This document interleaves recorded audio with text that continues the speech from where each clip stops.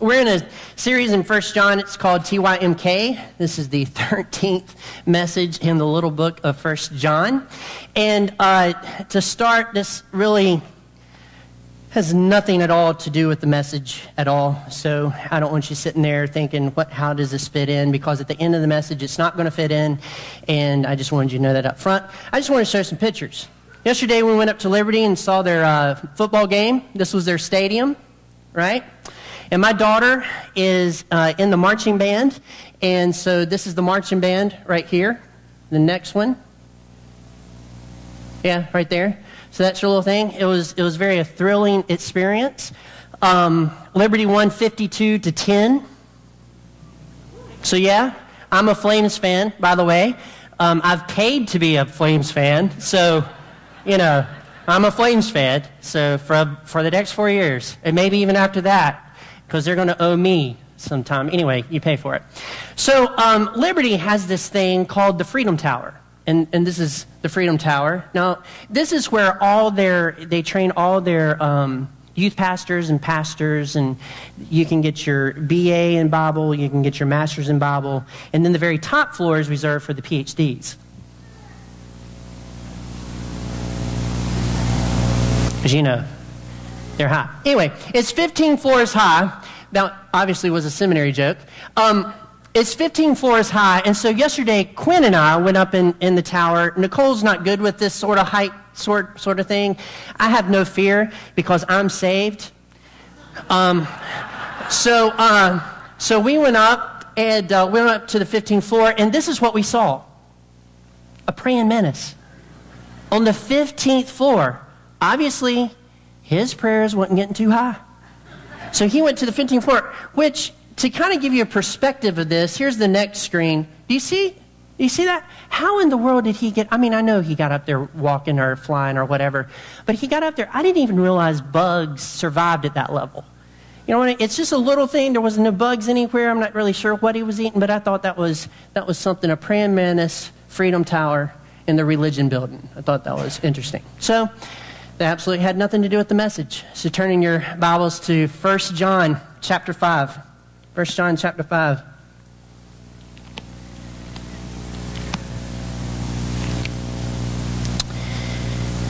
And we'll begin reading with verse 6 of chapter 5. John chapter 5.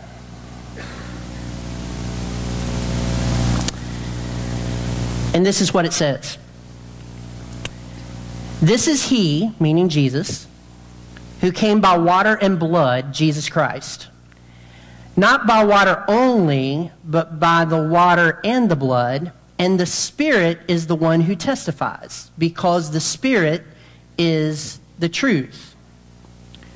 For there are three that testify. If you have a King James, those translators actually inserted God the Father, God the Son, and God the Holy Spirit into that translation. Right there. If you don't have King James, those words are not in there. Verse 8 says, the Spirit and the water and the blood, and these three agree. If we receive the testimony of men, the testimony of God is greater, for this is the testimony of God, that he has borne concerning his Son. Whoever believes in the Son of God has a testimony in himself. Whoever does not believe God has made him a liar, because he has not believed in the testimony that God has borne concerning his Son. And this is the testimony that God gave us, eternal life. And this life is in his Son. Whoever has the Son has life. Whoever does not have the Son of God does not have life. So at the very beginning of these verses, you have some kind of odd things happening. You have this is one who came by water and blood, Jesus Christ. Now, a lot of people have a lot of theories about what this water is and what this blood is. And the reason that they spend so much time on it is because the water and the blood and the Spirit are testifying to Jesus Christ being who he is, the Son of God. And so people have studied and studied and studied. So here's some options, okay? First, water is birth, because water breaks and then you're born. That's how it works in the real world. Okay? And then later is the blood, which is his death, which is obvious, right? Blood, death. And then after that, he dies and he rises again, and the Spirit testifies, the Holy Spirit testifies with your spirit that Jesus is the Son of God. Well, there's other options, too, with this water and blood. If you remember, Jesus started his ministry by doing what? Being baptized by John, right? And that is water. And it's at that moment that God the Father said, "This is my Son with whom I am well pleased." And he also sent, totally messed up that. The dove came down and the Holy Spirit confirmed that he was Jesus the Christ. So water began there, right? And then the blood was his death, which is bookends to his entire life, right? So he started the ministry here, started the ministry there. I think that's a pretty good option. But there's another option. If you remember when Jesus was on the cross, there was a soldier that took a sword and put it into his side to make sure that he was dead. Traditionally, Romans would break people's legs, but for Jesus, they didn't break his legs. That was to fulfill a prophecy in Scripture. So he was stabbed in the side, and water and blood flowed out of his side. So that was also a testimony that Jesus was the Christ, right? And then we have the Holy Spirit testifying with our spirit that he is the Son of God. So the question is, which is it? And my answer to that question is, it doesn't matter. It doesn't matter. And here's why. If you go with the water where he was virgin born, that testifies that Jesus is the Christ. If you go with the water where he's baptized, it testifies that Jesus is the Christ. Are you tracking with me here? And if you go with the blood, it testifies that he's the Christ. So at the end of the day, they all testify that Jesus Christ is the Son of God, and it doesn't matter which one that you pick. And if truth be told, we probably really don't know what John meant by the water here and the blood. We probably really don't know, but maybe that's on purpose, to make us think of any water in Scripture, and all water points to Jesus Christ. Let me give you another one. Nicodemus. Jesus says, "I'll give you the water where you'll never thirst again." He also uses water with the woman at the well, doesn't he? "I'll give you water where you will never thirst again." Water is life. Water in Scripture points to the fact that Jesus Christ is the Son of God. It doesn't matter which one. What matters is there's a testimony that Jesus Christ was real, and he was here on earth, and he came and dwelt among us for you and me. Amen? That's what's important. So, the Spirit, the Holy Spirit, is the one who testifies, because the Spirit is truth. For there are three that testify, the Spirit, the water, and the blood, and these agree. If we receive the testimony of men, the testimony of God is greater, for this is the testimony of God that he has borne concerning his Son. So let's talk about God a minute. Because now you have four people testifying, right? Four things. You have water, you have blood, you have the Holy Spirit, and then you have God the Father. So let's pause. Why should we take the testimony of God? Is God real? You know, this is a question that people in society ask, and maybe people in this room have asked before. Is God really real? Is there something to this whole religion thing? Is there something to church? All these people are here, and it looks like a group of people that just sang this song about running out of the grave, and I personally haven't been in a grave. You know, if you're unsaved, you have no clue what that means. The people in this room does. Maybe you're sitting here today and you're wondering, man, is there really a God? And I think that's a great question. I think it's a great question to ask. Is there really a God? So let me talk to you a few moments about that. Okay? This week I was thinking about this, not because of the message, but just because it just came up in my mind. And I started with, well, I know that I'm real, right? This is not the Matrix, right? We're not hooked to a machine somehow, and even if we were, we'd still be real. Right, in that particular regard, this is real. I can touch things. I can feel things. I feel love for my family. I feel love for my church. I feel love for my friends. I have interactions with people. I know that they are real. At least I don't think I'm seeing people yet in my life. You know, people that aren't there. There was one time I saw people that were not there. That was when I had my wisdom teeth out. There were a lot of people in that room. Grandma hadn't been around for years. She was in that room. There's people in that room. It's amazing what drugs do to your brain when you're on them legally. Legally on them, right? So I know that things are real. So then you start thinking, well, how did I get here? How did I get here? Well, there's basically two options. It's either there is a God and the religions are correct, or it's evolution, and the evolution science side of things is absolutely correct. So the first thing you start thinking about, you might start thinking, not think about it, but I do, is, okay, so if evolution is correct, let's think about that a little bit. Somewhere in the very distant,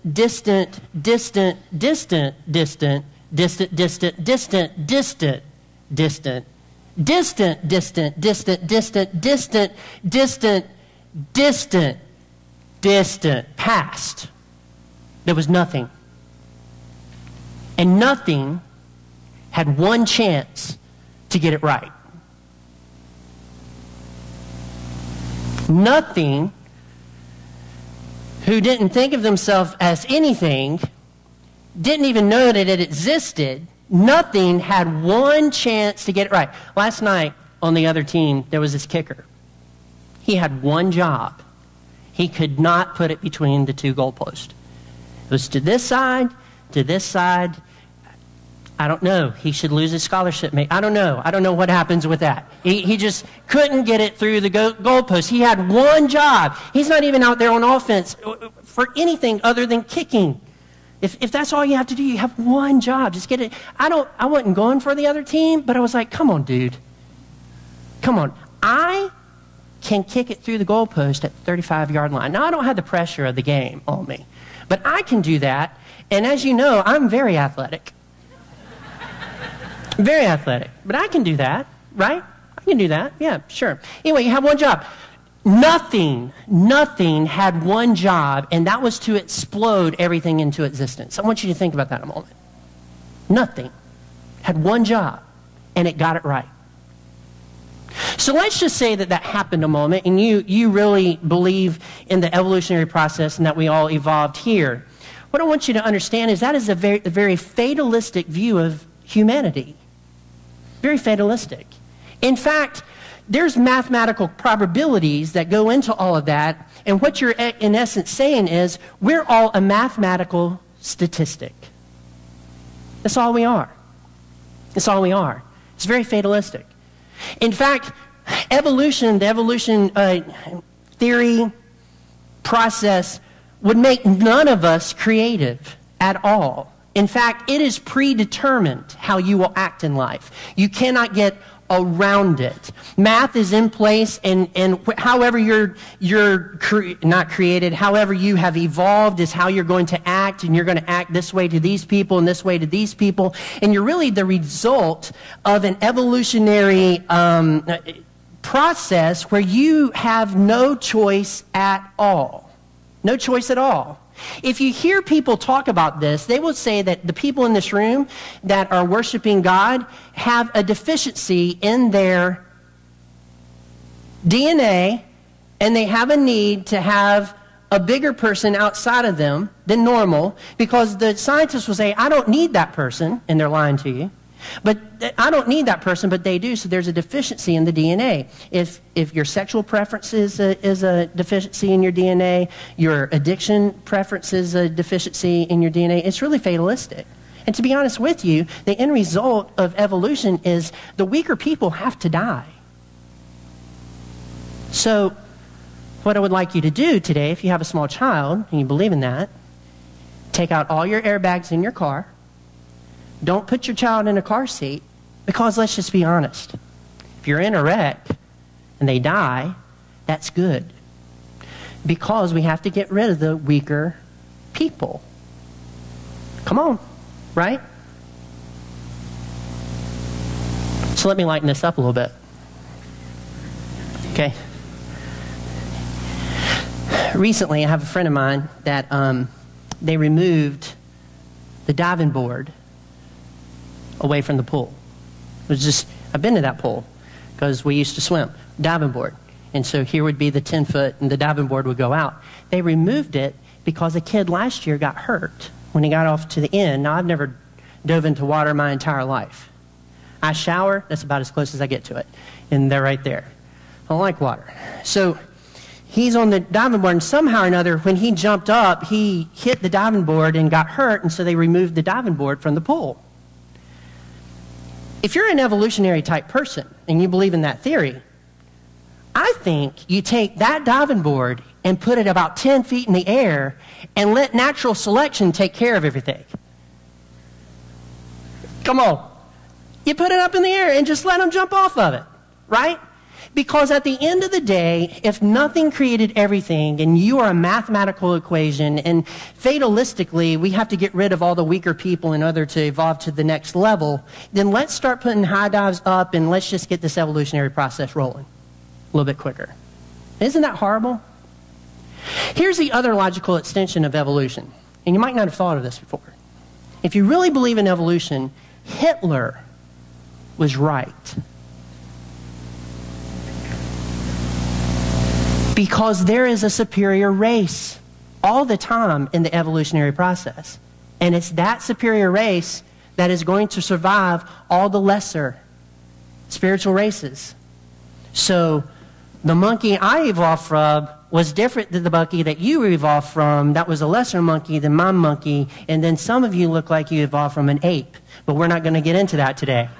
Okay? Right? So you sit there and you think, so evolution does not work. So what about this God thing? What about this God thing? Is God really real? If God's real, then which one? I don't know if you know this or not, but there's a lot of religions in the world. Buddhist, Islam, Mormon, Jehovah's Witness. I mean, you can list them. Catholicism, all religions in the world. So which one of these religions really have the correct God? Or are they all the same? Have you ever heard that before? All religions are the same. Right? You've heard that before. You're an American. You've had to have heard that before. I just want you to know that if you were to tell a Buddhist that all religions are the same, he would get upset. Because he has a system in which he goes through to be accepted by his God, Buddha. And if you say that everybody's the same and all gods are the same, then he's going to get very offended. If you tell an Islamic person that all gods are the same and their God is the same as a Christian God, number one, that's fighting words. And number two, they're going to disagree with you vehemently because they have a process by which they purify themselves and they get to their God. If they do this, this, and this, and this, they will get to their God. The same with the Buddhists. If they have to do this, this, and this, and this in order to gain acceptance for their God. Does everybody follow me? The major difference between religions in the world and Christianity is that Christianity really isn't a religion. It is the only belief system where God came to us in the flesh, and we don't have to do anything to earn merit or favor with Him. Come on. There's a major difference. All other religious systems have this stuff. You have to be good. You have to do that. Catholicism does too. I mean, I hate to throw that in there, but it does. They have Jesus, and I believe that there's some people saved in Catholicism. I really believe that. But if you're following some process to gain favor with God, you're following a religion. You're not following Jesus, our Savior. Jesus, our Savior, came so that you would not have to earn His favor because He knows you can't. It makes sense, ladies and gentlemen, for there to be a God. Everything you look at in creation is intelligent. That intelligence had to come from somewhere. It didn't just evolve into something. It came from an intelligent being. If you believe in some sort of evolutionary process, then you are no better than 2 + 2 = 4. If you believe in a God that came and dwelt among us so that we could have a free gift of salvation to be with Him, then you are more than 2 + 2 = 4. You are a being, you are created, and you are loved. You are loved. I want you to raise your hand if sometime in your lifetime you pursued love. You felt that pursuit, okay? I want you to raise your hand right now if at some point in time, with all your being, you have pursued math.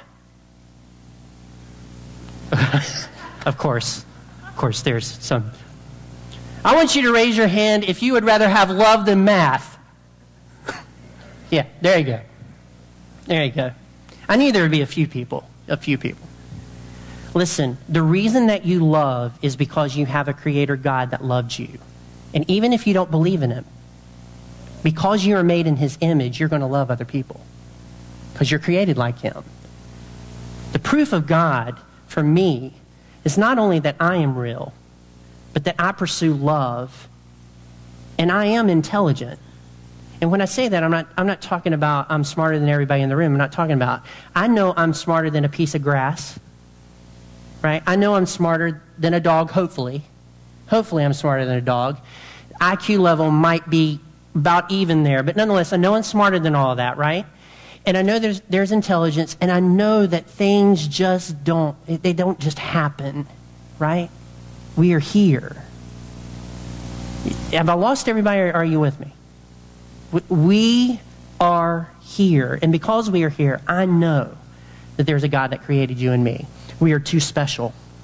We're too special. Too special with it. So, when it says here, if we receive the testimony of men, the testimony of God is greater. For this is the testimony of God that He is born concerning His Son. Whoever believes in the Son of God has the testimony in himself. Who does not believe in God has made him a liar, and the testimony that God has borne concerning His Son. And this is the testimony that God gave us, not because we earned it. He gave us eternal life, and this life is in His Son.